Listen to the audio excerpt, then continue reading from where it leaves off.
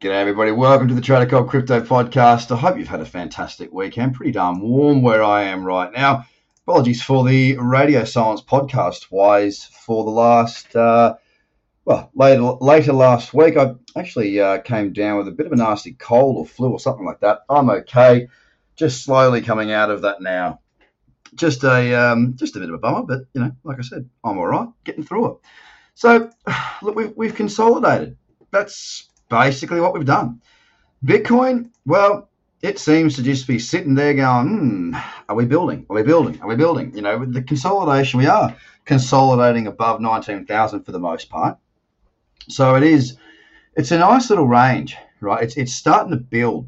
And what I like about these types of ranges is that it builds pressure. So if you have been through the Bitcoin breakout area of the Become a Master course that we do, you can think back to that. Think about that pressure cooker, the higher lows coming up, that resistance that's there. And although resistance isn't a flat level in this case, it's certainly the old highs in 20,000. For us to break through 20,000 is one thing. For us to break through with momentum, that's what I'm waiting for. That's what I'm hoping for. And with this consolidation that we've got right now, giving the moving averages time to catch up a little bit, giving the market a little bit of time to build and build and build so that pressure continues to pressurize. It just gives us a much better probability of, if it does break through 20,000, that we do see a fairly explosive move. Now, in saying that, we have to revert back each week, as I do, to that weekly chart as well. Now, with last week, the Bitcoin chart closed up 6.5%. So it closed up again. And it's not too far from its moving averages, given, of course, the fact the candle closed, it dragged those moving averages up with it. So the 10-period moving average is hanging around somewhere just above 16,000, and the 20 periods just above 14,000 there as well. So anywhere between 16 and 14 would be a prime place to pull back to if Bitcoin is to have that deeper weekly pullback, which is very likely. Well, I shouldn't say very likely, but there's a high probability that does occur. If the consolidation doesn't continue and we push through 20,000, then it's very much on the cards to see a bit of a pullback leading into the end of the year. And my goodness, hasn't this year gone past? Well, the latter part of the year, I should say, has gone past quickly. I hope you and your family and friends are safe wherever you are in the world.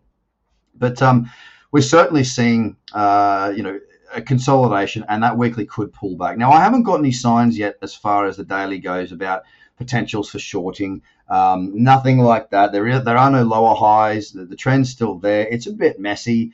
The 4 hour as well, it's actually in an uptrend, albeit a very average one, a very slow one. There is a higher low and a higher high when I talk to the 4 hour time frame.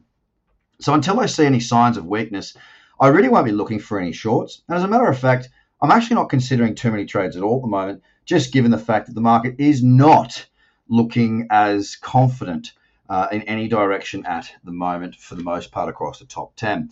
So currently now, Bitcoin is at $19,277. It's down 0.6% on the day. Now, Ethereum is very similar in the chart structure as what Bitcoin is, in the sense that it is consolidating. Again, it is overextended on the weekly, but not heavily. It's a bit overextended. So is Bitcoin. They're both a little bit, not majorly. But a pullback certainly could be on the cards here. And of course, if Bitcoin goes, I'd suggest the rest of the market will as well. Something back into around 480, 450 on the weekly there wouldn't be over the top for Ethereum. And whilst we believe and hope that the market continues to move higher, who knows what it will do. So it's our job to keep an eye on those charts. We're currently at $594.24, down 1.3% on the day. XRP, it's down 1.3%. It's at 61 cents. And the weekly there, of course, it is still overextended. Last week, it did close up 2.4%.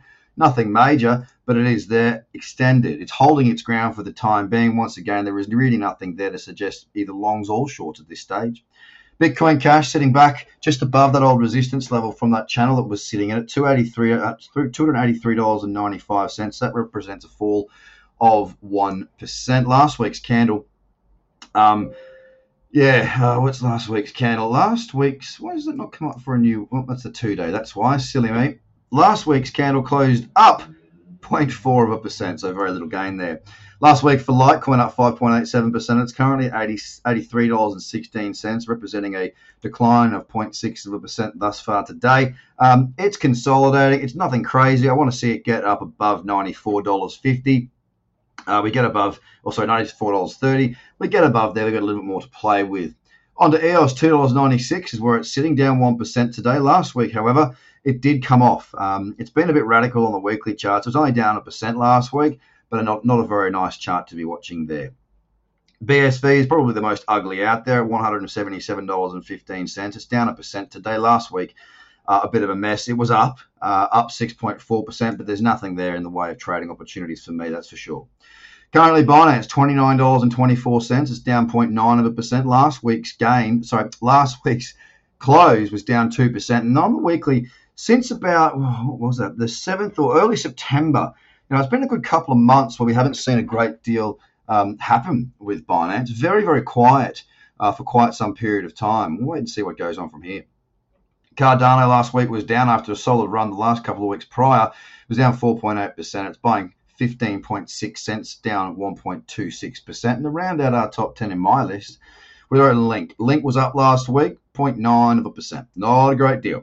It's looking pretty average on the daily. It's looking pretty, it's not so bad in the weekly, but it's not amazing. All right, we're sitting at $13.31 right now. So it is a period of consolidation. It is a quieter period. Now, it was very, very busy for a little while there, wasn't it? Many, many trades, lots of volume going through and lots of excitement in the markets. I believe we'll see a lot more of that coming in the future. But it's these times that we need to put our head down. We need to know what we're doing. We need to not overtrade.